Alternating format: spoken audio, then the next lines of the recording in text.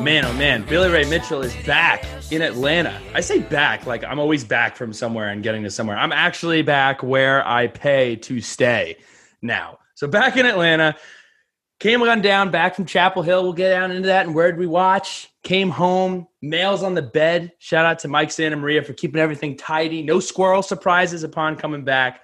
Got my stimulus package check, which is fantastic. Really, really, really needed that. So excited that came in. But I am in Atlanta. Pat Finn is in the Queen City, Charlotte, and Grayson is all the way over in Los Angeles, California. And we're all here. We are the Sons of Saturday to break down the North Carolina Virginia Tech matchup from this weekend. And without further ado, as we do every show, Pat, kick us off with our Hokie Haiku. But Bill, first of all, great that you're back in Atlanta. Hopefully no run-ins with the squirrel, if you know what I mean. No squirrel, not a squirrely night. But Hokie Haiku brought to you by the Main Street Pharmacy. Ladies and gentlemen, boys and girls, Jeremy's of Saturday, Jeremy Counts, Dr. Jeremy Counts, is the man with the plan. He is the man at the Main Street Pharmacy. He has a friendly staff. He's got everything in there that you need. And I know we're talking about it. We always say Jeremy's about to do some cool things. He's always doing cool things. We're about to do some cool things there as well with some merchandise opportunities out of the Main Street Farm as a storefront. So head on down there. They really, really care about the Blacksburg community because when you go in there, you are a neighbor, not a number. Without further ado, here is my Hokie Haiku. Tough one for the Hoks. Where the heck was the rain, man? Let's beat the Eagles. Ooh, good save. Good save. I think, did you forget a line? I realized I didn't write the third. I guess would it be a stanza in a haiku? A stanza? I got to tell you, we talked about the word of the game, which we have coming up in this podcast. But I got to say, you embraced the gamer mentality and came through last second. So, guys, as we do every week, where did we watch this week? Where did we watch? Pat, why don't you go ahead and let them know where we watched? I was really in the mood to paint their state, man. Hashtag dominate their state. And got to watch the game from Kenan Memorial Stadium. A big shout out to John Yetzi and the gang. But got to hang out with Billy Ray this weekend. He came in on Friday to the Queen City, and we jumped in the old Ford Fusion early on Saturday and cruised on up there. Really, excited for a game in the rain, packed the rain gear, had all the Billy Ray, Belmar, Bill music going on the way up there, and went to He's Not Here, which was a lot of fun. The Carolina bar that everyone goes to, kind of like Tots, a little like Tots, had that vibe up there. Bumped into some friends, but we went to the game. We got to watch the game. Had the masks on. I was doing the TJ Oshie beer drink. You ever watch that video where at the Capitals parade, the TJ Oshie? I have watched it since you mentioned it. I YouTubed it when I got back to Atlanta, so I could not be the guy that didn't understand. Yeah, I was doing that because I was scolded by an usher between sips. That's in my notes. I hate that guy. Between sips, that he said I need to have my mask or my covering up between sips. So that was very interesting. Carolina has turf now, not huge on that, and was very disappointed in the weather. Bill, how was your experience? I gotta say, I was very disappointed by the turf. That seems to be a common thing now. Like it looks like Georgia Tech has switched to being a turf field. I really hope Virginia Tech never does that. I love the natural grass, and also you have the Argyle on the sideline. Pat, we noticed we were like UNC going turf. What a complete sellout move. But we're not really in a position. Not gritty. Not in a position really to call them not gritty after getting after us there on Saturday, but definitely prefer the grass over the turf. But I got to say, using my favorite term, really great people. I think we went 5 for 6 on interactions with North Carolina fans.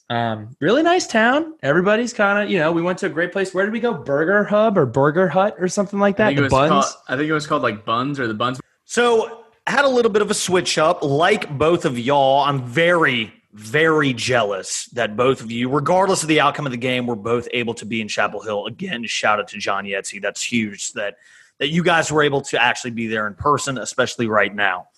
I actually, an audible was called. For me, I was going to be at O'Brien's like I usually am, and Eric Avzar hits me up earlier this week, and he says, hey, Grayson, I'm going down to San Diego. I think I want to watch the game at Bub's this weekend. And for those who don't know, Bub's at the beach in Pacific Beach in San Diego is where the San Diego Virginia Tech alumni chapter watches the games. And they're known for having a monumental crowd week in and week out. And I'm like, you know what? I could be about a little impromptu trip down to San Diego. We hop in the car. Eric's driving, cranking the tune, stop at a little Jersey Mike's. Shout out to my Jersey boys. Got me a number 6 on wheat, roast beef, and cheese. We get down there, stay with one of Eric's friends, Christina. Beautiful home, has the biggest jacuzzi I've ever seen in my entire life. Call it an early night, Friday night. Wake up very early, Sons of the West Coast, 9 a.m. We are at Bub's. Y'all think the 12 noon kickoffs are bad? Y'all don't even know the half of it. Getting up at 9 a.m. to watch a football game. I'm eating eggs and bacon as the Hokies, it was like 21-0. Great eggs and bacon. Score wasn't that great at the time, but shout out to the sons and daughters of San Diego. Bub's at the beach. That's a happening spot, man. That crowd lived up to the hype. So had a great weekend, man. Incredible weekend down there in San Diego. But without further ado. 1 second. 1 second, G-Baby. I do want to point out, I would be remiss. I want to shout out to the lovely people that we sat with during the game. Sat a little bit down from the Hoffman family. Really, really good to see Mrs. Hoffman out and cheering on her son, who's been fantastic through 3 games. We sat with Robbie Hoops, so shout out to you if you are listening, and Jack Click and his wonderful wife, Casey. It was fantastic catching up with you. Had been far too long, but fantastic to sit down and hear some of the plays before they were even ran. So it was great seeing you, Jack. I said, Billy, I like sitting with Jack, man. And he's like, Jack knows all the plays from the signals because he was on the quarterback staff. And he was like, watch what this one's going to be, because he saw a guy in motion. And sure enough, it's exactly what happened. It was like sitting next to a psychic. But we're going to move into likes and dislikes, presented by the Chesapeake Center for Complete Dentistry, Dr. John Cranham. Guys, big news. We actually have a couple folks who went in there for some teeth bleachery, 50% off. Guys, send us in some pictures of your new teeth bleachery. Love to see those smiles. Sons of Smiles, head on down to the CC for CD in Chesapeake, Virginia. I will kick it off here. What did we like? The offense looked good. A game is 4 quarters. The offense looked good after 4 quarters. 45 points, 495 total yards. Another fantastic game for Khalil Herbert, who has 3 straight games of 100 rushing yards on the ground, who is the nation's leading rusher, averaging 10.4 yards per carry and 149.67 yards per game. That is good for number 1 in the country. 43 carries, 449 yards, 5 touchdowns. I mean, the guy is an incredible runner. I will say the number 2 is Michael Carter now after that performance Saturday. But great stuff out of Khalil Herbert after the course of 4 quarters. James Mitchell is a very good football player with a pair of touchdowns as well. Yeah, I got to say, just to add on to that, we were talking about, losing Hazleton and, Jaden Payute getting hurt early on in the year. We were worried about who was going to be that down the field presence, and that question has been answered. James Mitchell's ability to make huge plays down the field, find mismatches, and just straight up win down the field has been a huge, huge uplift for this offense. For the thing that I liked the most, I'm going to go with the offensive line. I was most excited going to this game. I knew I was going to watch, everything going on in the trenches all day. And our offensive line, as they have every game, are just pummeling people. The guys that I saw mostly, Doug Nestor had a fantastic pull block. And he just absolutely annihilated someone. Jack, I even asked you, I was like, did you hear that? You're like, yeah, what was that? I was like, oh, it was Doug Nestor axe murdering somebody. So there was that one. Christian Darrisaw had a really good game. But again, this is such a talented unit. And I think we legitimately have one of the best offensive lines in the USA. and an unbelievable stable of running backs. But Grayson, you wanted to talk a little bit about the running backs, so go ahead, buddy. Yeah, sure. So first off, I'd like to say I obviously Khalil Herbert, animal, just going absolutely insane. We're 3 games in, and he's the leading rusher in the country. It's awesome. I also think that Raheem Blackshear had a good game yesterday, had some key first downs there early on. And honestly, it's been a long time since we've had a kind of a 1-2 running back tandem like Khalil Herbert and Raheem Blackshear. And I'm really excited to see what these guys do and to see them get better each week. Honestly, Pat, I was thinking the other night, they make me think of Ryan Williams and Darren Evans. That duo, it's very, I think, comparable. And then Khalil Herbert, Bill, you tweeted about this yesterday. The patience that man has, like his vision, the way that he sees the field. I don't know if I've seen a Hokie running back with his downfield vision since David Wilson.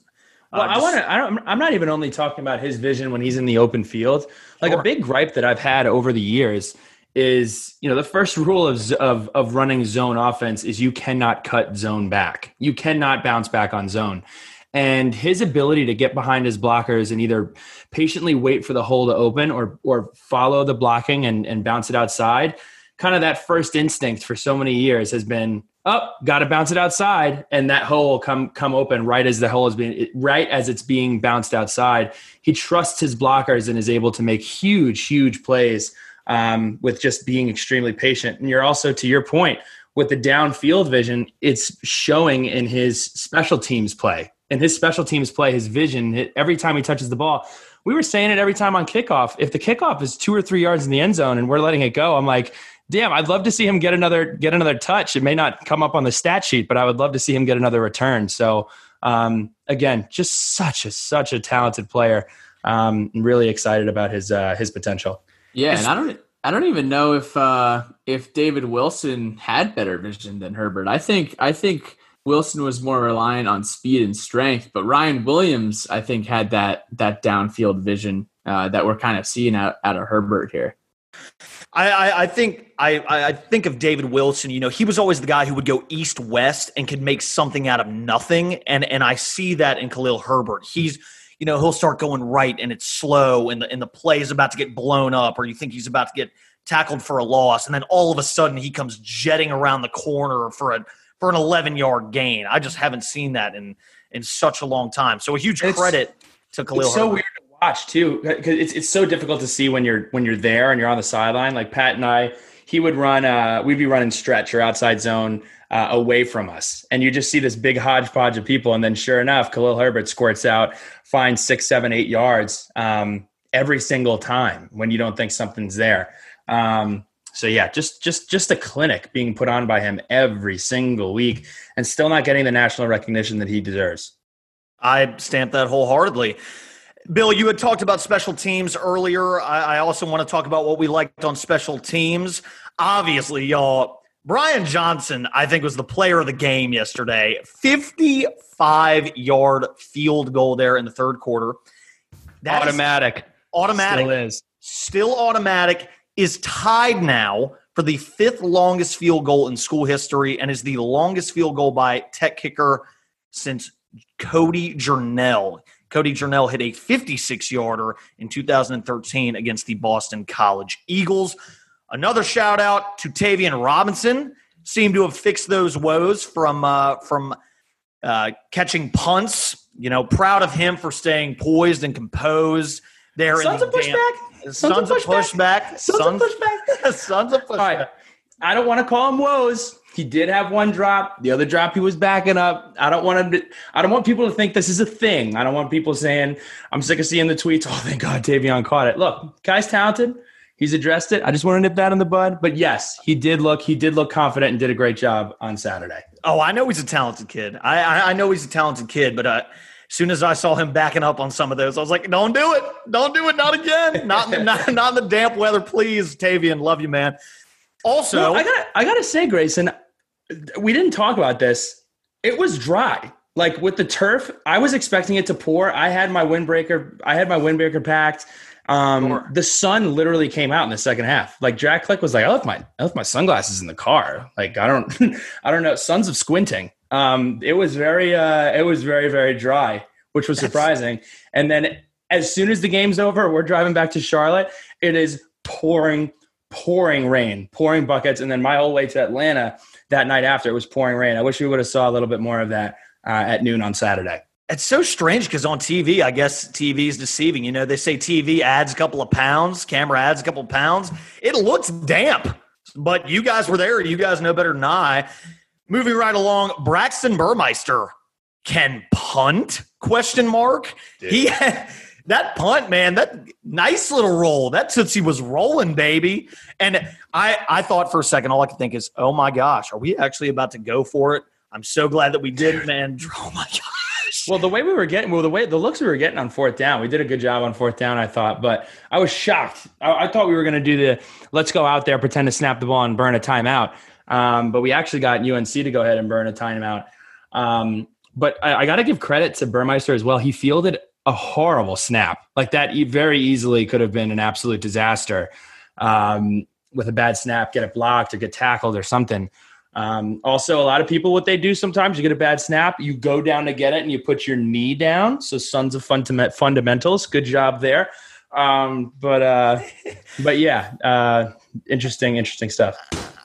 In summation, gentlemen, I think what I liked the most about this game is the resiliency of the team. We lost, sure. I hate moral victories as much as the next Virginia Tech football fan, but the toughness and fighting spirit of the team really, really showed on Saturday. And this is my opinion. This is just one man's opinion. I think that Hokie teams of old probably would have folded yesterday like a cheap tent that you buy at Dick's Sporting Goods. But the boys kept fighting until the very, very end yesterday, and you have to give them credit for that. And here's an interesting statistic you might not have considered. Tech last scored 30 points in 3 consecutive games to open a season in 2006. That's almost 15 years ago. That's insane. All right, everybody. So I know, look, we talked about the things that were good. Got to talk about the things that were bad. This is what we'd like to improve moving forward here. So it's a long list. Bear with us. We got some stuff that we definitely need to see improve. So if I had to summate what I saw yesterday, just about how things were going, you know, kind of as I was walking out of the stadium, I was like, what was like the one thing that kind of stood out to me? And here's what it was. It was all day. The story was Virginia Tech was facing 2nd and 11s, 2nd and 9s, 3rd and 7, 3rd and 6. And it seemed that UNC was in like 2nd and 1s, I didn't even think they had a lot of third downs. They only had 3 third downs and they converted 6, or they only had 10 third downs and they converted 6 of them. Just constantly getting behind the chains early on, especially early on in the game.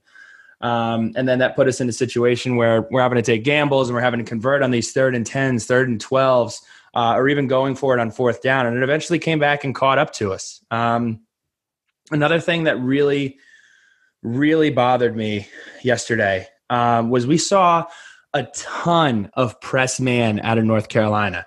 A lot of press man, which is basically North Carolina saying, you're not going to beat us down the field. I don't need safety help. That's just what we're going to do.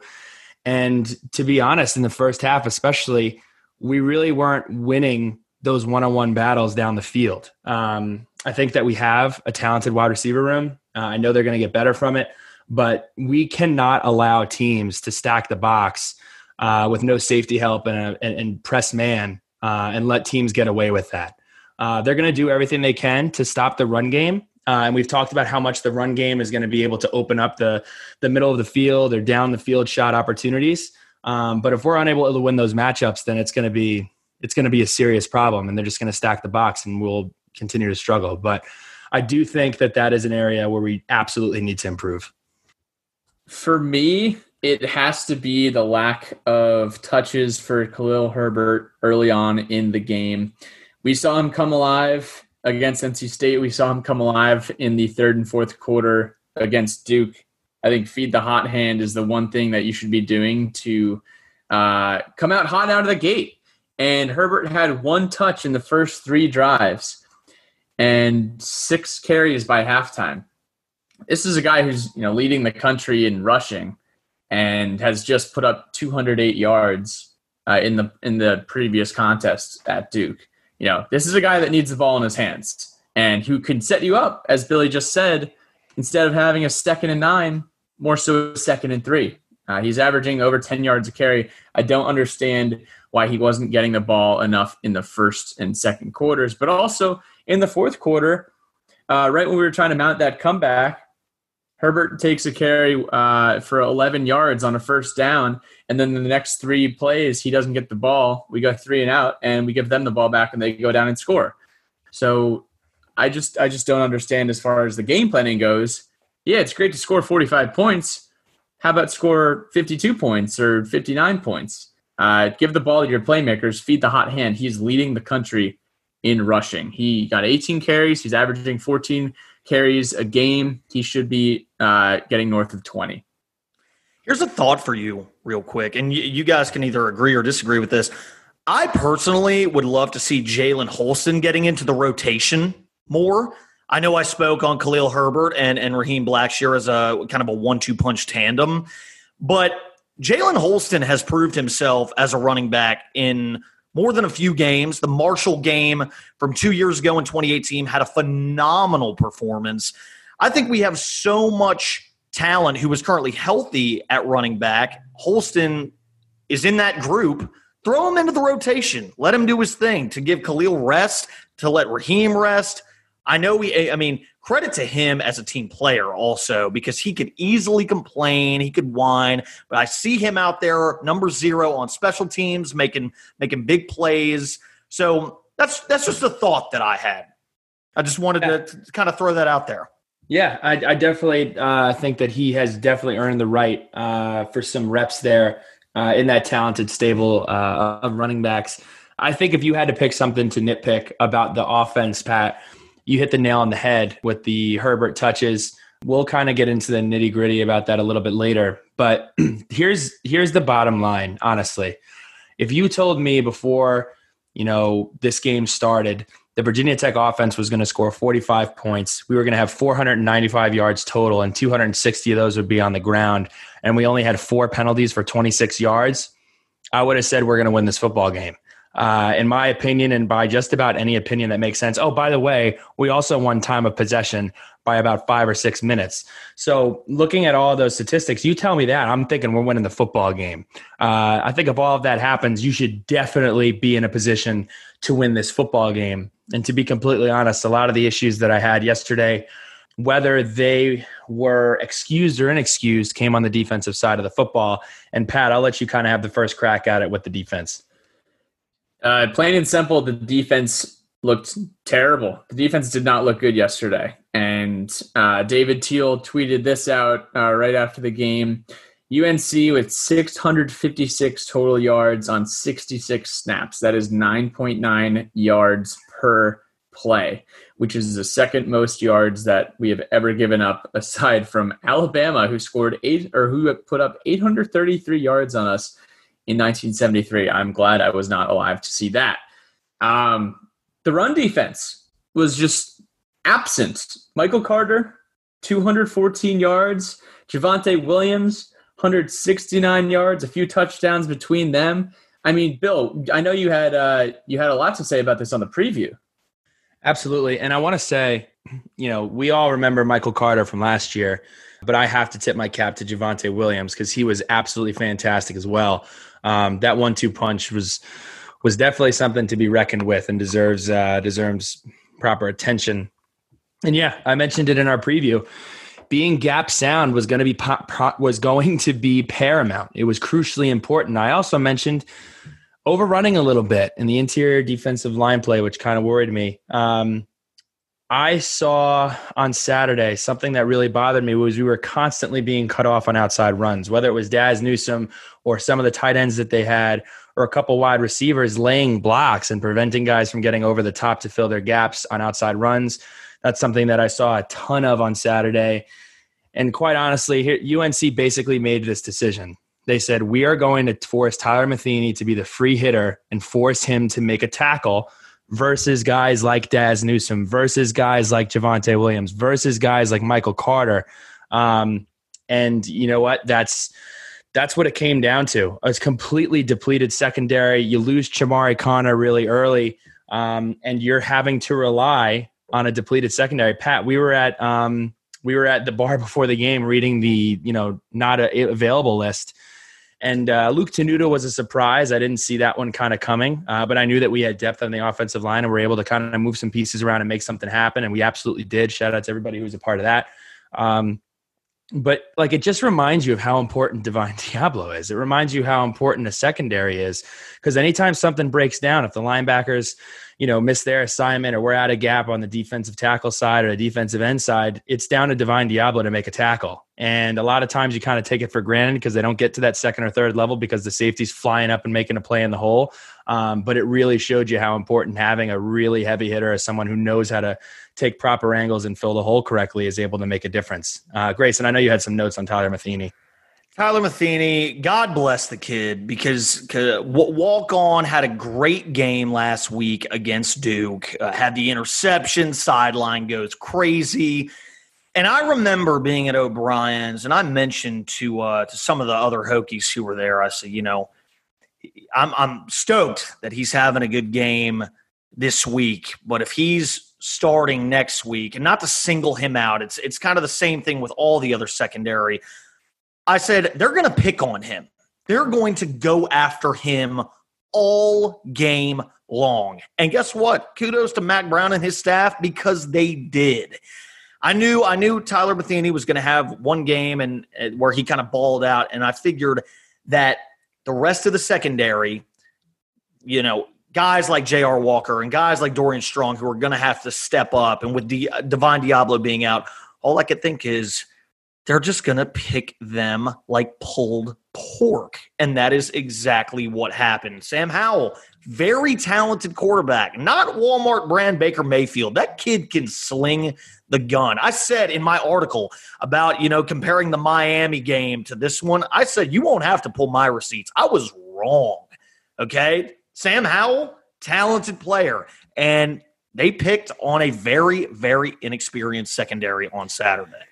Like, you don't even have to get into, the ability. It's more so how many reps of middle drill where you're learning how to fill those holes, or how many reps of inside run or whatever drill it may be are Tyler Matheny getting, where he's getting that rep of filling the hole. How many reps are these safeties getting? I mean, we had Tisdale playing safety. I mean, how many times has he had to fill a hole running that position? So it's not as much just saying, it's a talent discrepancy, which there certainly is, but it's also, I don't know how many reps he's been able to do this. Daz Newsome has been making plays on the North Carolina side of the ball for years now. And, you can only roll out guys who haven't had reps and haven't had in-game experience. In-game experience is the best experience that there is, obviously.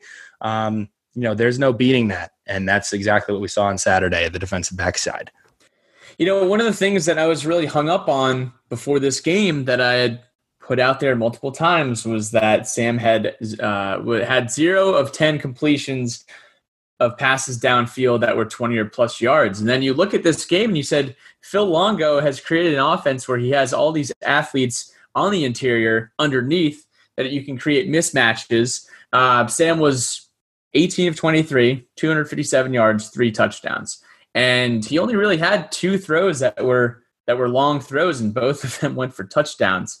One of them in the first half, one of them in the right before the end of the second quarter. And the way that they out-schemed us was that Sam would just back up 1 second, 1 second and a half, 2 seconds max, he would have a throw. We had 1 sack. We couldn't get any pressure to him because that's just the way that their offense was set up. They would find mismatches on swing passes or in the flat and have screen passes in one-on-one situations, and superior athletes were winning. But in addition to that, man, it was just tough seeing our interior defensive line and our linebacker play. I mean, Daxton Ashby really didn't seem anywhere to be found yesterday. You had mentioned Tisdale moving back to play safety. Coach Fu talked about considering putting offensive players in the secondary late in the game. Like, it was just Not what we want to see, but at the end of the day, I know the defense is going through some struggles. I know that's what happens when you are lacking personnel. But you can only go up from this performance. It reminded me of the Pittsburgh game a few years ago. Pat, to add on, I guess here's one final gripe that I have, and obviously yesterday we're down pretty much our entire secondary, but this kind of is more about the defense as a collective. I've noticed in years past that it would seem that the defense right before halftime, after we score, has always been a bit of an issue. It would seem that, say the Hokies score and there's 3 minutes left. It's almost like our defense just turns off the off switch and is already headed into halftime, because I've seen it more than a few times, and I can't pull specific examples right now off the top of my head, but there have been times where an opposing team has had 2 minutes left, and the defense will let them march right down the field and either get a field goal or a touchdown.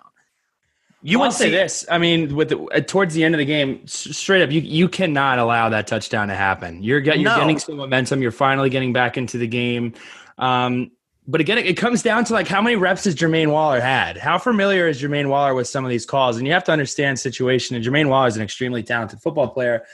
He didn't have much of a cushion, and he got beat off the line. And then you're going in halftime down, I believe it was 3 scores as opposed to 2 with getting the ball back. I mean, we were able to fight our way back into the football game, but you just can't put yourself in a position to give up a big time play like that.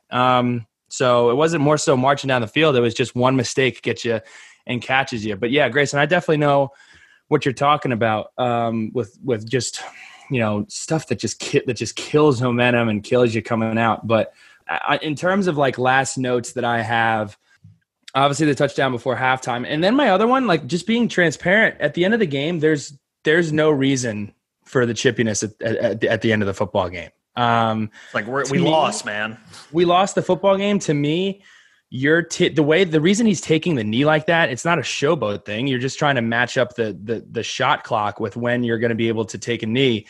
And it just wasn't great. It was an ugly scene at the end of the football game. Like you said, Grayson, towards the beginning, like I'm not a moral victory guy, but I thought our guys fought extremely, extremely hard given the circumstances. And I didn't love to see that. And I'm sure that'll be a teachable moment for the guys. But that's something that bothered me.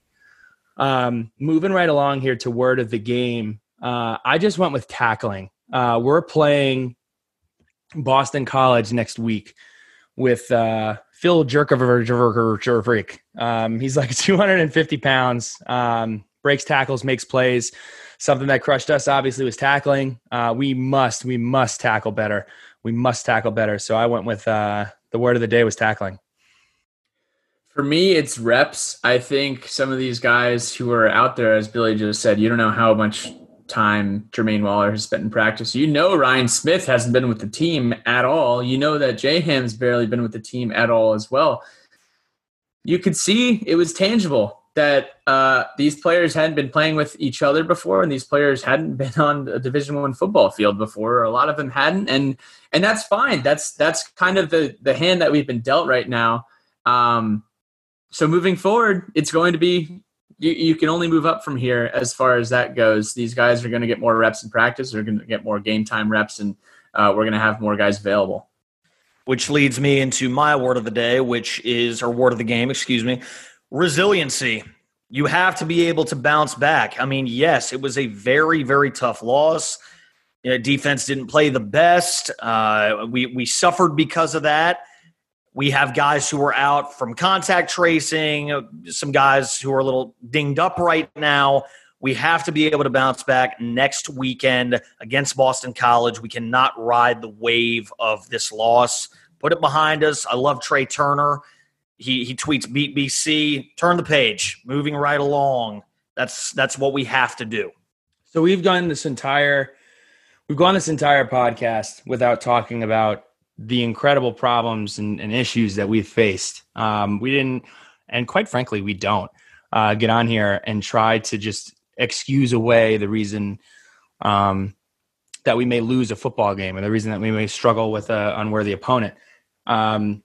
But Twitter was out of control yesterday. Like, I'm just going to be honest with you. Twitter was absolutely out of control today. And I know some of you Wormburgers who have plenty to say about us and call us the Homer Podcast listen. So I'm just going to address most of the points that I read with some pushback here. I really hope that Twitter is not a microcosm of the entire fan base. And I don't think it is. But it really was ugly yesterday. And the bottom line to me after watching this football game was we lost to one of the most talented offenses in the country. They had mismatches across the field due to the guys that we had missing. And the truth of the matter is, you can say what you want about, is the team under control? Like, what's happening? Why are we dealing with this? Every team is going to deal with COVID outbreaks. Every team's going to deal with it. Clemson dealt with it in the summer. They got it out of the way. And now they're really not seeing that problem. You're seeing it affect the NFL now. You're seeing games get canceled. Most recently, the Patriots and the Titans. It's going to affect every team.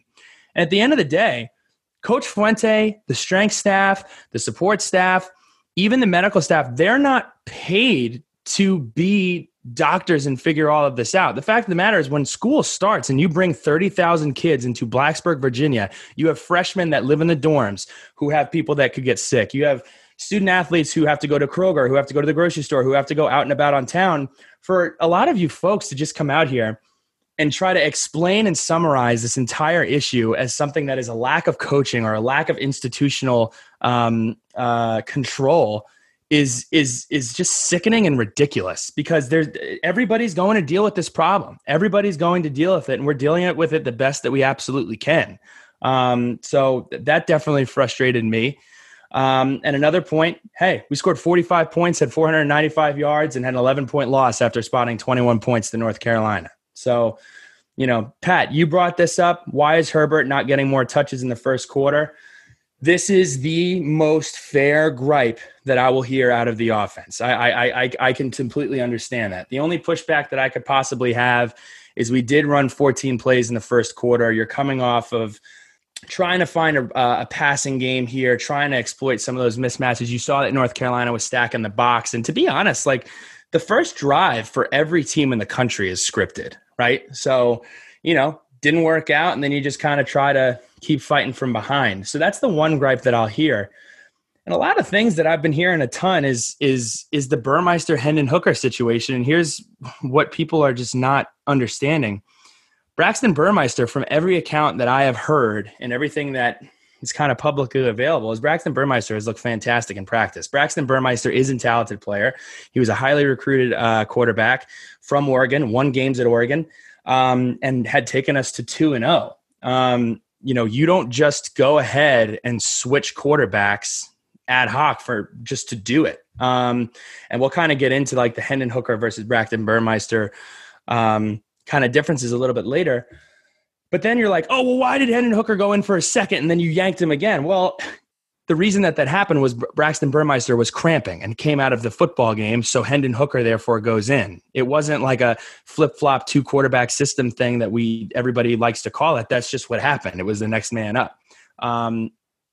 Let's go ahead and actually knock out this Hooker and Braxton Burmeister conversation first. And Sean Dyville actually wrote in, said, why does it seem like Fuente won't commit to Hooker? I like Braxton Burmeister, but the offense definitely picked up with Hooker in. Maybe a different outcome if he plays the whole game. Seems just like last year with Willis. Here's the deal. Hendon Hooker came in this football game, played with extreme swagger. If you look at the two ways that we broke down the numbers, Braxton Burmeister was 7 for 15 for 79 yards, 11 rushes for 51 yards. Hooker was 7 for 13 for 136 and 2 touchdowns, 8 carries for 36 yards and a touchdown. Burmeister as a player is extremely fast. He looks like he's a little nervous or jittery when he's in the pocket, but my biggest gripe with that was several times over the first few games, he'd be in a situation on a screen or a one-read pass play where you would just have to get the guy the ball. And quite frankly, he wasn't able to do that. Hendon Hooker, one of his best qualities, in my opinion, he's a cool customer. If he has a free blitzer coming off of the side, he's able to sit in the pocket, find a way to get the ball to James Mitchell, find a way to get the ball to Herbert or Blackshear, and then we get a big-time play.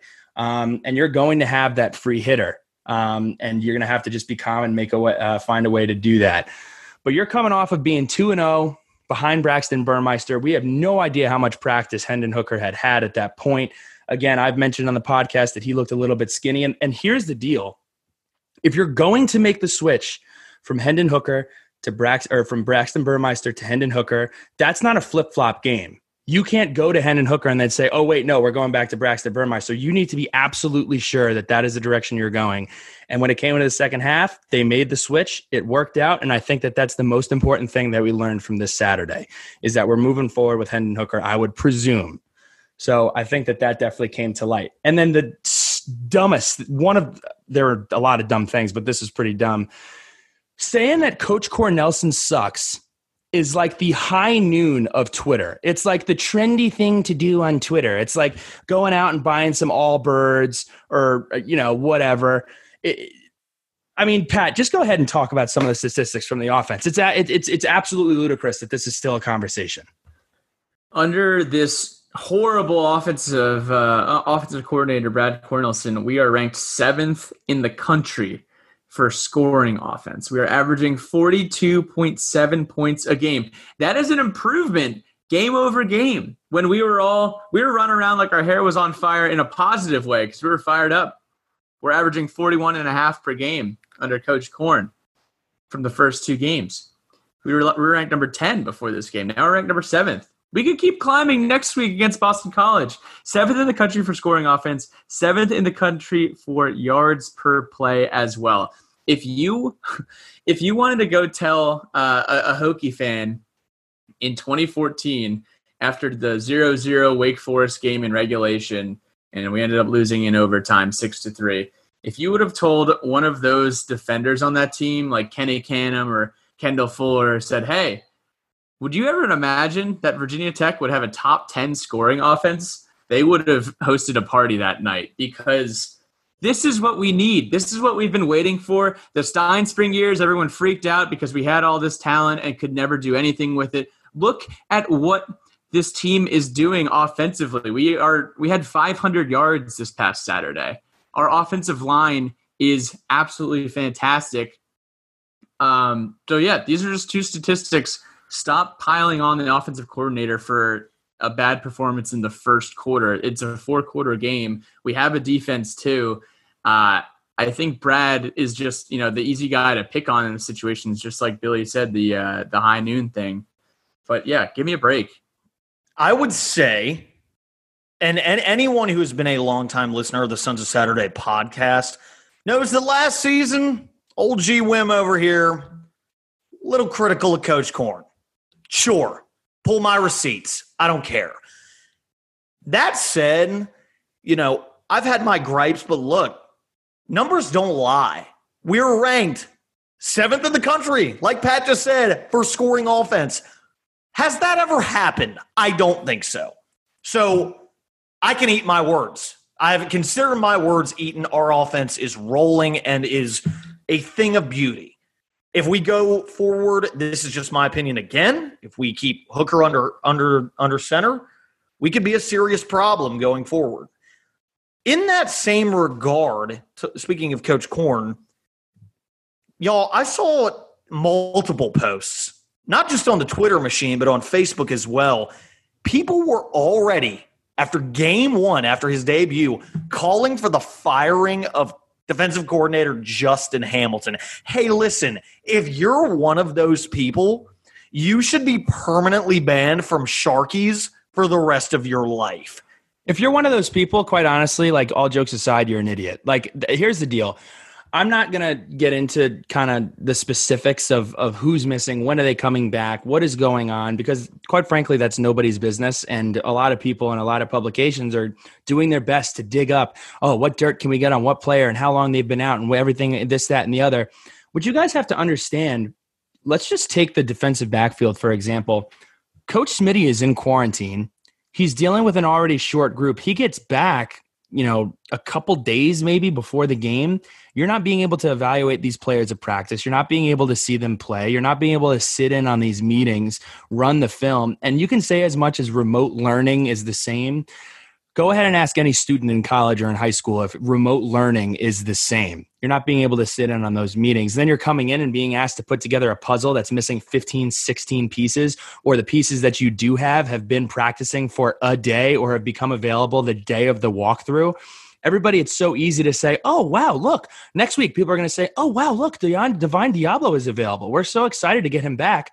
I think Divine Diablo is going to be awesome next week, but you're getting back a Divine Diablo who has missed consecutive days of practice, has not taken a rep in who knows how long. And, whoever may be dealing with, COVID or anything else, they're still dealing with going through that. I mean, any of you that have had the flu before, or any of you that have had a stomach bug before, you probably don't feel as fantastic as you did before you're bouncing into it. So not only are you having to catch up to speed, to game speed, what the scheme is, what the game plan is, and what we're going to do against a specific team versus specific looks, you also have to be in peak physical condition to make it happen. And it's absolutely ridiculous. And this is something that Virginia Tech is not only dealing with, this is what the entire ACC is dealing with rapid testing that the ACC is taking and distributing, and I've heard this from people at different programs, you are literally finding out players that are available for the game at 3:00 in the morning on that Saturday. So you are getting test results on players that are available or unavailable the morning of game time. That is a 9-hour turnaround on a noon game. So as we navigate this thing and teams are navigating this, and I understand that every team is dealing with it, well, this is the time period where we're really dealing with it. And to just come out and say there's no excuse, or I won't hear excuses due to COVID-related issues, then you're just an idiot. Well, go ahead and look at the results that Alabama put up this last week. Nobody's freaking out because Alabama gave up 600 yards to Ole Miss last week. It's going to be a different year. You're going to have to play different guys, and quite frankly, that's just what the situation's going to be. And every team is going to have their time period where they struggle with it. And unfortunately, ours is right now. In the same regard, again, and this is the last thing that I'll say on this matter, the Fire Foo hive. Yeah, sure, I will admit I was not happy about our defensive performance. It made my blood boil. But like Bill just talked about, we've literally been starting 4-string secondary for 2 weeks now. Curtail your expectations. This is not Justin Fuente has lost the locker room. Mr. Sullivan, no, it's not that. We knew that there was a strong likelihood that Sam Howell was going to pick that inexperienced secondary apart. That's not Coach Fuente's fault. That's not Coach Hamilton's fault. And that's not Coach Cornelson's fault. Just want to make that crystal and abundantly clear. It's really not difficult to understand. And look, people are going to look for somebody to blame. We went about some of the issues, the qualms that we had up above at the beginning of the podcast, but it's really time for you guys to really understand what this team is dealing with and what this program is having to deal with. And I'll just add this on. I mean, there's no way around it. I support Coach Fuente and I support the staff. I think they do a fantastic job. But they've gotten up there and they've answered questions as best as they can without being medical professionals about what are we trying to do to keep these kids safe. If you go ahead and you ask any of the kids, they know that they're trying to keep kids safe. And I'm just sick of the outside. This is a huge reason why I started this thing and we do this, is I'm just sick of people who don't know what the hell's going on, trying to comment and trying to paint the picture about what's going on inside. You want to say that the kids hate Coach Fuente? I saw some disgusting things on the internet regarding Coach Fuente and Coach Cornelson and Coach Hamilton. These kids love these coaches, and they're doing absolutely everything they can to A, put a great product out on the football field, which I think they've done a great job of, and B, keep these players safe. And a lot goes into that. And quite frankly, it's pretty shocking that they're giving you the time of day to answer some of these questions. Coach Fuente's not a doctor. Coach Fuente's, there's no playbook for how to deal with this. So, I think we got a great football team. Guys are going to get back, be healthy. And I think, once we do get healthy, I think we have a pretty good football team. So, yeah, I'll kind of offer some closing thoughts that I had on this group on social media. Shout out to John Cranham. I mean, this guy, just always a positive light here. He says, it's amazing. Just a few weeks ago, we seemed to all be united, just hoping for a season and giving our players a chance to play, knowing full well it was going to be different. Now we have quote-unquote fans calling for the firing of coaches. Tough loss, yes, but come on.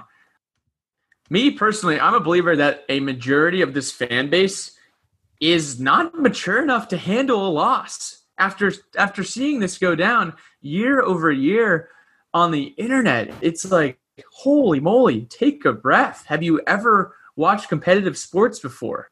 It's like there always has to be finger pointing. The blame always has to be put on somebody. Someone has to get fired, or they say, hey, no excuses. We need to win, and we need to do everything that we can to win. And if we don't win, someone needs to get fired. Zoom out on your life, man. Like, this is college football. It is my favorite thing in the entire world. But for you to go out there and just say some of these things on the internet is absolutely and utterly ridiculous. And yeah, I'll say it. There's a lot of people in this fan base that are toxic on the internet. I know there's people that listen to this podcast that are not on Twitter, and they're probably like, I don't know. I kind of like Hokie Nation. Hokie Nation is great. They are great people. But there are a group of people on the internet, on Twitter, that definitely take things too far. And call back the dogs, man. Two final things that I want to say on this. First and foremost, here's the deal. On this podcast, I'm just going to tell you, we're always just going to give you our honest opinion, and that's always what it's going to be. I'm going to talk about as much as I possibly can, while also respecting the program and respecting what's allowed to be talked about and what's not. But you can choose to listen to that or listen to the context, or you can decide to draw up your own conclusions when you may or may not have ever played competitive sports, or may not have ever coached somebody in your entire life, or may not know anything that's going on. That's your own prerogative.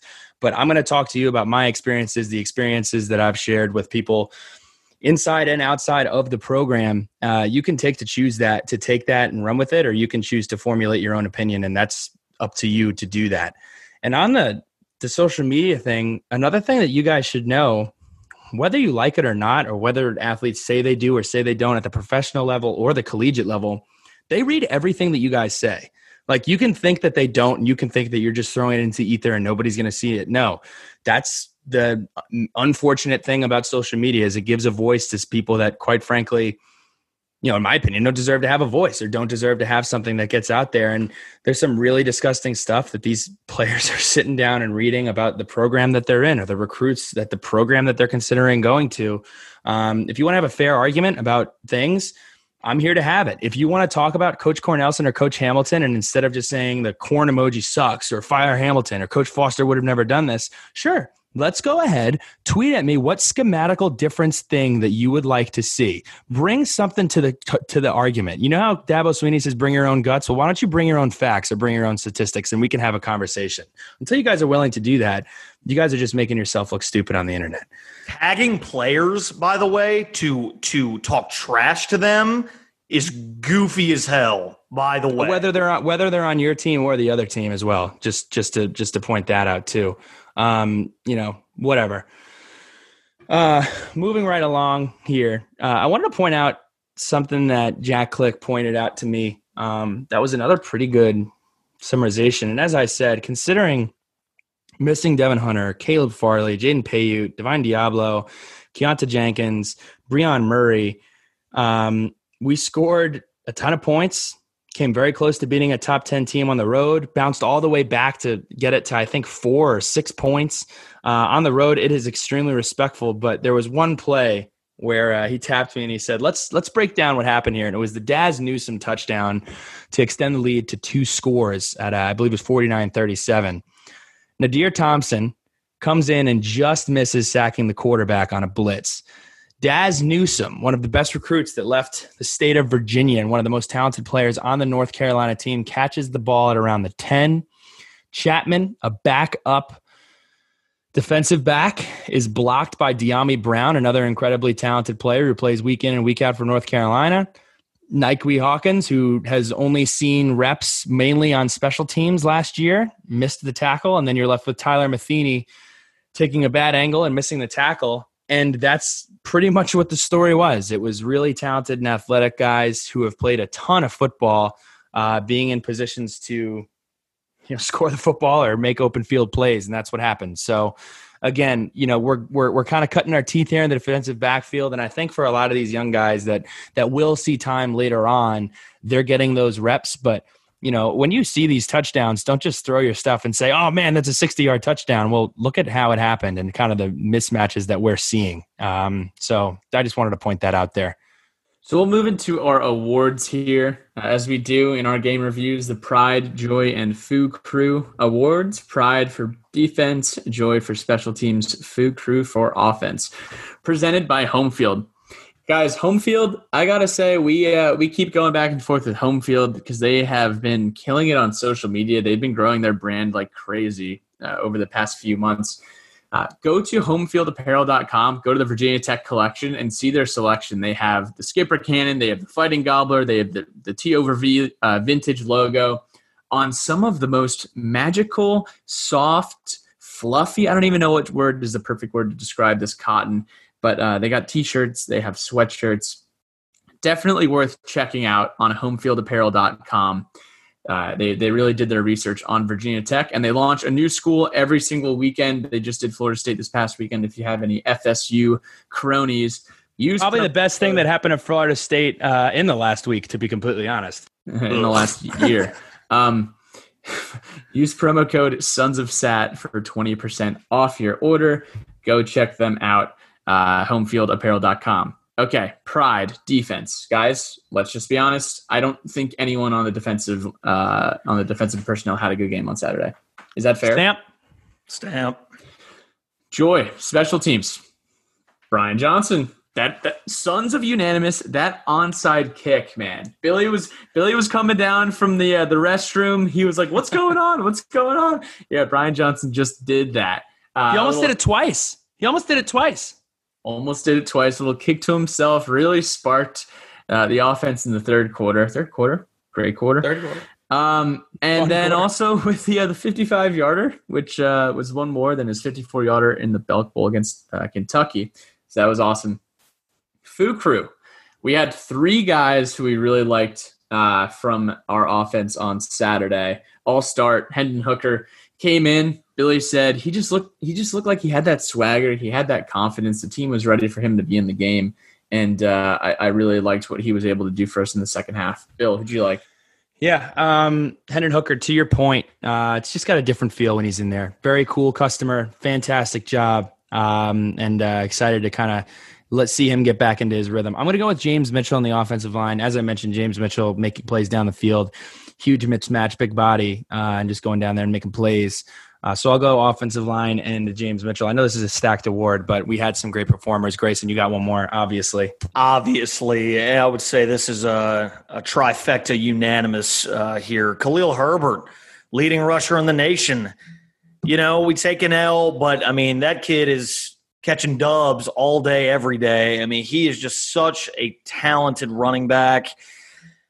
Just an incredible performance, continues to perform at the highest level. And I know that going forward this season, he will continue to do so. So Foo Crew, Hendon Hooker, James Mitchell in the O-line, Khalil Herbert, everybody, phenomenal performances across the board. I guess you could say the offense performed well. I guess you could go ahead and say that. I want to give some awards to the North Carolina, or some point outs, not awards. I want to give some props to North Carolina. First and foremost, a guy who kind of honestly was kind of the butt of a lot of my jokes, Cameron Kelly, originally a Virginia Tech commit, ended up going to Auburn, transferred from Auburn, and then went to North Carolina. His name was called a bunch on Saturday. We all know how talented Chaz Surratt is, and he's a tackle machine. Well, on Saturday, Cameron Kelly was an absolute tackle machine. I remember tapping Pat, and I was like, Cameron Kelly out here making big time plays. So shout out to Cameron Kelly. Happy he figured it out and at UNC making plays. And then, man, the thing that really stood out to me with Hal, his composure, especially when he was on the bench for long periods of time. There were times where it felt like, 25, 30 minutes went by, and, you always talk about like losing your rhythm or not getting the offense out there, or you have your defense on the field for a long time. How's the offense going to come out? Are they going to come out flat? Every time North Carolina needed to score, they found a way to score. And every time they got in a third down where they kind of needed to make it happen, Sam Howell made it happen. A lot of people, quite frankly, outside the ACC are sleeping on Sam Howell. He's a very talented football player. And I think he's answered all questions about his ability and what he's able to do on the football field. So really talented quarterback. And inside scoop, when we went to Buns, we met a couple of North Carolina students, some of which were on the cheerleading squad. And I said, hey, honestly, the Sam Howell kid, he does some photo shoots. I'm not really sure how I feel about him. What's he like in person? A+ review on the personality of Sam Howell. Seems like a really good guy, gets good grades. One of the cheerleaders tore her Achilles. Sam Howell reached out, said, hey, are you okay? Saw you in the training room. So Sam Howell, good guy. And I hope your Achilles is doing better, UNC cheerleader. So moving right along here. Letters from the Lunch Pail, sponsored by the Hub in Blacksburg. Look, here's the deal, college students. I'm just going to tell you my experience. I didn't really go through the evaluation thing and say like, this is a really good price point, or let's talk about the square feet, the cubic feet.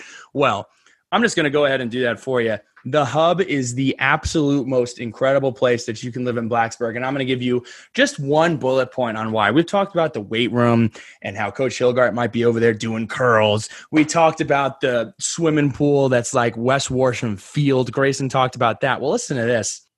Our brand ambassador, Dan Pan, went ahead and signed a lease. And I said, Dan Pan, thank you so much. He said, well, the decision was really easy. You have a jacuzzi attached, your own personal jacuzzi attached to the back of your apartment.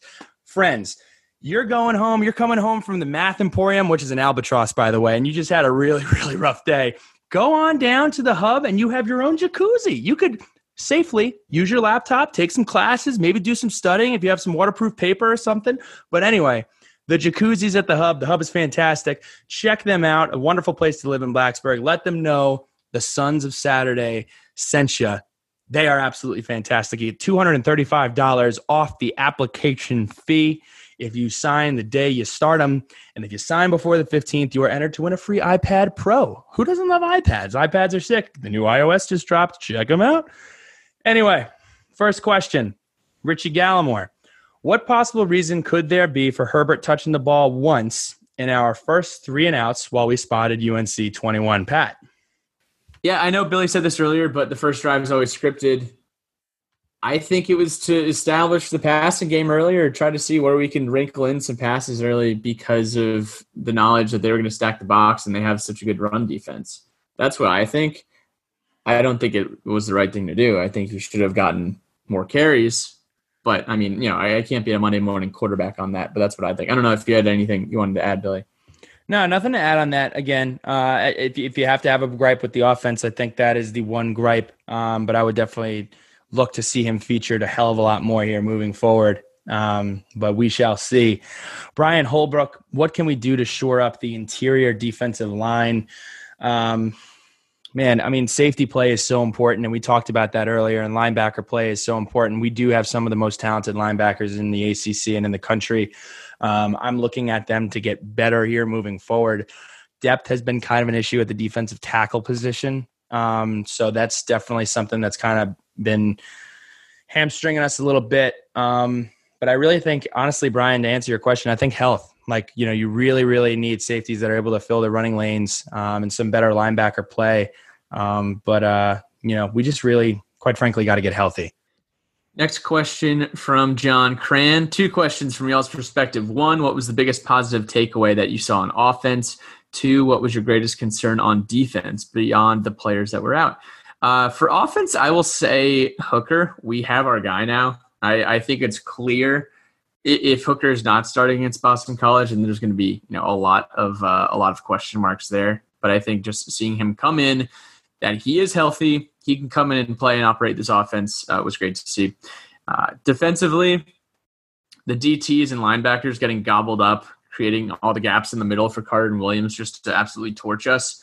I think that was probably our greatest concern from Saturday that I saw. Grayson, I know you had a few.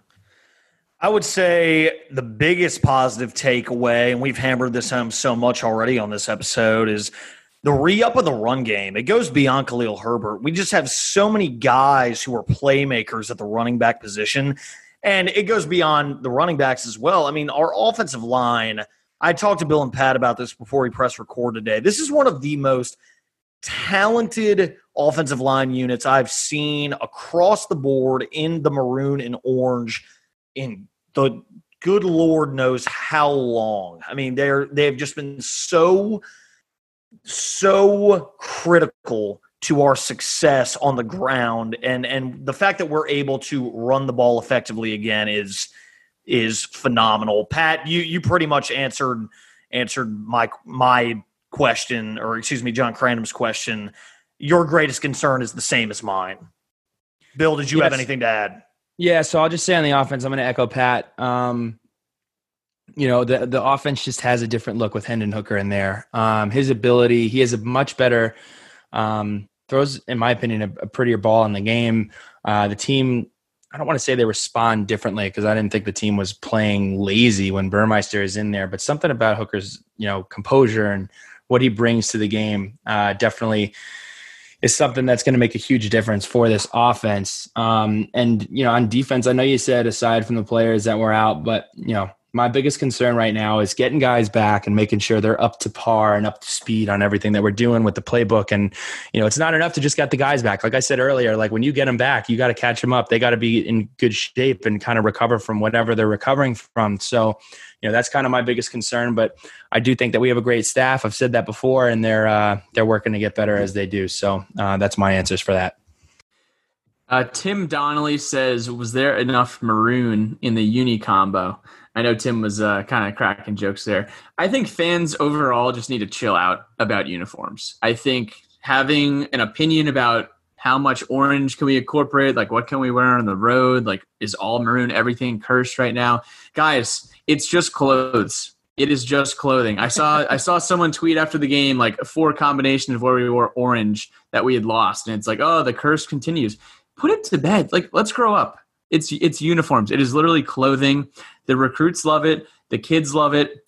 It does not affect the way that we play on the field. And I think that even just in conversations, like, just calm down, man. It is literally clothing.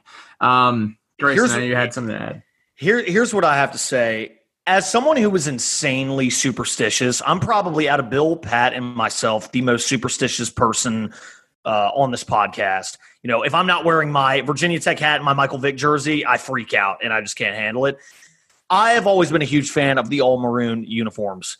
Someone pointed it out on Twitter. Think about all the times we've worn those all maroon uniforms and gotten our $dollar sign handed to us on a silver platter. It's just the truth. Whatever we wear does not affect the outcome of the game. And I think I've finally started to realize that. So I think everyone else should do the same.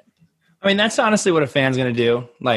But I'm just going to be honest with you. When I was there, Isaiah and Cam weren't going to their locker and saying, "Oh, orange pants this week." I don't know how I feel about that. So, that has absolutely nothing to do with the dictation there. It's also like the guys saying, "Oh man, the Lakers are wearing the Kobe jerseys. Can't lose the Kobe jerseys." Come on, man. Like, what are we doing here? Anyway. Also, one last thing. DJ Harvey's dad, you see him on Twitter, and he's talking about how these young kids, from a recruiting perspective, they like options. And that option, the orange pants and the white top, that's a different switch up than, maroon and white pants. So from a recruiting perspective, these kids like to see a bunch of different colorways. So also important on that front. Shout out to Mr. Harvey. On that note, the crab, Karsten. He asks, what was the atmosphere like during at a game during COVID? Does our run support need more work from our linebackers? Does our run support need more work from our linebackers or our safeties? Let's talk about the game first. Pat, I was pretty pleasantly surprised. Like the biggest thing that stood out to me was our usher was just a huge jerky McJerk face about the whole, you can't take a sip of water like he's timing you. So that was kind of a real bummer. But aside from that, like UNC did a good job playing music. It was a really good matchup. It was great to watch the game. They did their whole entrance thing. UNC does a weird thing in the fourth quarter. They run over to like their student section and go like interact with their student section for like the whole timeout that is that. I would say this, you mentioned this before we went to the game, the TV timeouts seemed longer, and maybe that's because there aren't fans doing like the guess where the Hokie is under the helmets, like doing all those kind of things, but the TV timeouts seemed like they took an eternity. But what did you think, Pat? It kind of felt like being at a spring game or being at an open practice. That was pretty much it. I mean, I think they did a nice job as far as keeping people engaged, and it's not like they had the games on the Jumbotron. By the way, Kenan Stadium's Jumbotrons are placed way too high, like way too high. I'm like arching my neck, and they're small. And there's no they don't have it like they do in Lane with a on the video board. They show the stats as far as like rushing yards, passing yards, or anything. So that's a gripe. Tons of constructive feedback. Also, the shot clock was hard to find. The play clock was tough to find, and I was looking forward a lot because UNC was running the shot clock down a lot in the second half. Aside from that, to your question, does our run support need more work from our linebackers or safeties? I'm just going to go with both. Both definitely need a ton of work.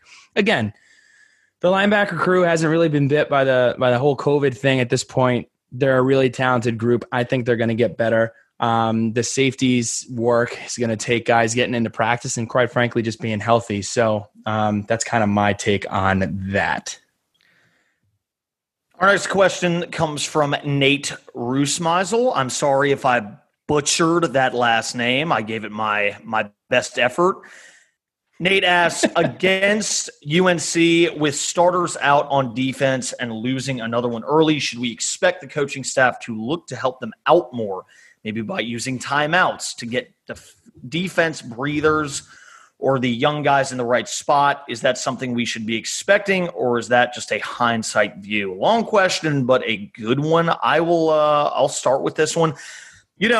The number of times that I yelled at the TV yesterday, call a timeout, because our defense looked completely just all over the place, didn't really look like they knew what was about to happen or looked like they knew what was going on, would surprise you. I think at least yesterday, given the inexperience of the guys in the secondary, I would not have been mad if the coaching staff had just called timeouts to be like, hey guys, okay, before they Sam Howell drops a dime on us. Let's get right. Let's get set up. You need to know where you're at. Please be there. So, Nate, I say yes. I would not be opposed to that at all. Bill or Pat, any thoughts? Yeah, I mean, I don't really have an add-on there. Unfortunately, it would have been nice to have been able to do that before every play and say, hey, here's the look we're going to get, and you line up here, and here's your keys. But that's not how it works. You get 3 of them. So, but, again, unprecedented situation, trying to make the most of it, and guys playing out of position. You can take as many times. You can take a timeout and tell a player who's playing out of position what he needs to do, but it's really not going to make that much of a difference. So it is what it is. Aside from that, Blake Branzel, last letter of the lunch pail. I like this one. Who would be the best offensive player if they had to get moved to defense? Pat. So, Blake says he takes Jalen Holston at strong safety. I kind of like that. I like James Mitchell at safety. I like Hooker in the secondary as well. These are just 2 big guys who are athletic and can make plays out there. I hope we never have to see it, but those are my 2. What about you guys?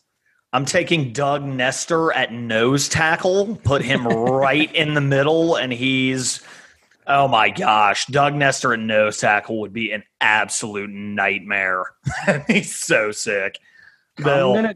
I'm gonna go with Nick Gallo at linebacker. I love Nick Gallo. I think he's an intangible guy. I'll go with Nick Gallo at linebacker or Quincy Patterson at linebacker. Pat liked that one. Quincy Patterson at linebacker. Man, I would not want to be a running back on a team playing Quincy at linebacker. All right, we're gonna wind things down here with some Sharkies shout outs. So first and foremost, Billy Ray, I know you had a shout out here for Hokies women's lax. First and foremost, wanted to shout out Mary Griffin. Sons of Saturday, the Virginia Tech women's lacrosse team, ranked in the top 25 preseason. But this is more important than sports. Mary Griffin, she is a sophomore from the Roland Park Country School in Sykesville, Maryland. There is a fundraiser that has been started. Unfortunately, Mary Griffin has been diagnosed with a neuroendocrine tumor. Obviously, we're want to support her in her fight to get better. She's also been diagnosed with coronavirus. So there is a GoFundMe set up. We are going to go ahead and share that link on all of our socials. We will also put it in the post-podcast write-up. But she has a goal of $50,000. We're up to $42,952 right now. Give whatever you can. Definitely want to support her. Thoughts and prayers are with her and her family, and we're hoping for a full and speedy recovery. But definitely go check that out, and we want to help any way that we possibly can. I want to shout out some of the folks in the NFL. I know Joey Sly went 3 for 3 today. Watched the Panthers take down the 0-5 Matt Ryan-led Falcons. Shout out Dr. Jeremy. Know you love to see that. Kendall Fuller had another interception today. Kyle Fuller delivered one of the best hits in the NFL in the last couple of years on Thursday night. So Isaiah Ford had 2 catches in the win today for the Dolphins. Wyatt Teller is the best guy, one of the best offensive linemen in the NFL. And last but not least, Tyrod, man. Just shout out to Tyrod. Hope he's doing well. Hope he's doing better. I know he's just been kind of screwed over the last couple of years. So just thinking about that guy because we love him in Hokie Nation, and he is a winner.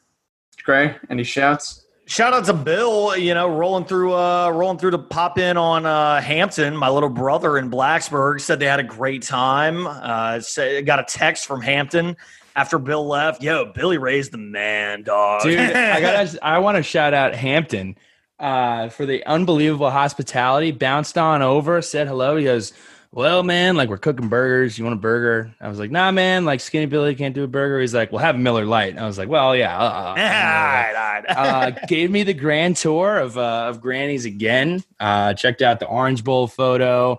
Some great photos of the Wimbish family from way back when. Skater dude Grayson back when he had some super long hair. And was even serenaded. He sat down on his keyboard and played a little bit of piano. So shout out to Hampton, super talented, just like his older brother. Shout out to the Wimbish. I appreciate that, man. Well, last shout out, I'll shout out Eric Avzar. First off, for 2 reasons. One, if you remember on the preview that we did prior to the Duke game, he predicted the score was going to be 38-31. Guess what? It was. He also predicted that James Mitchell was going to score the first touchdown in that game. Guess what? He did. Also, this past weekend, the outcome against UNC was a little bit different, but he set up a place to stay for us in San Diego. So shout out to Eric for a great weekend down in SD. It was an absolute blast. We will be back to you soon. Again, these are not as fun as win pods, but looking forward to getting better, looking forward to getting healthy, and let's beat the hell out of Boston College. Let's get this thing back on track and find a way to get it done, boys.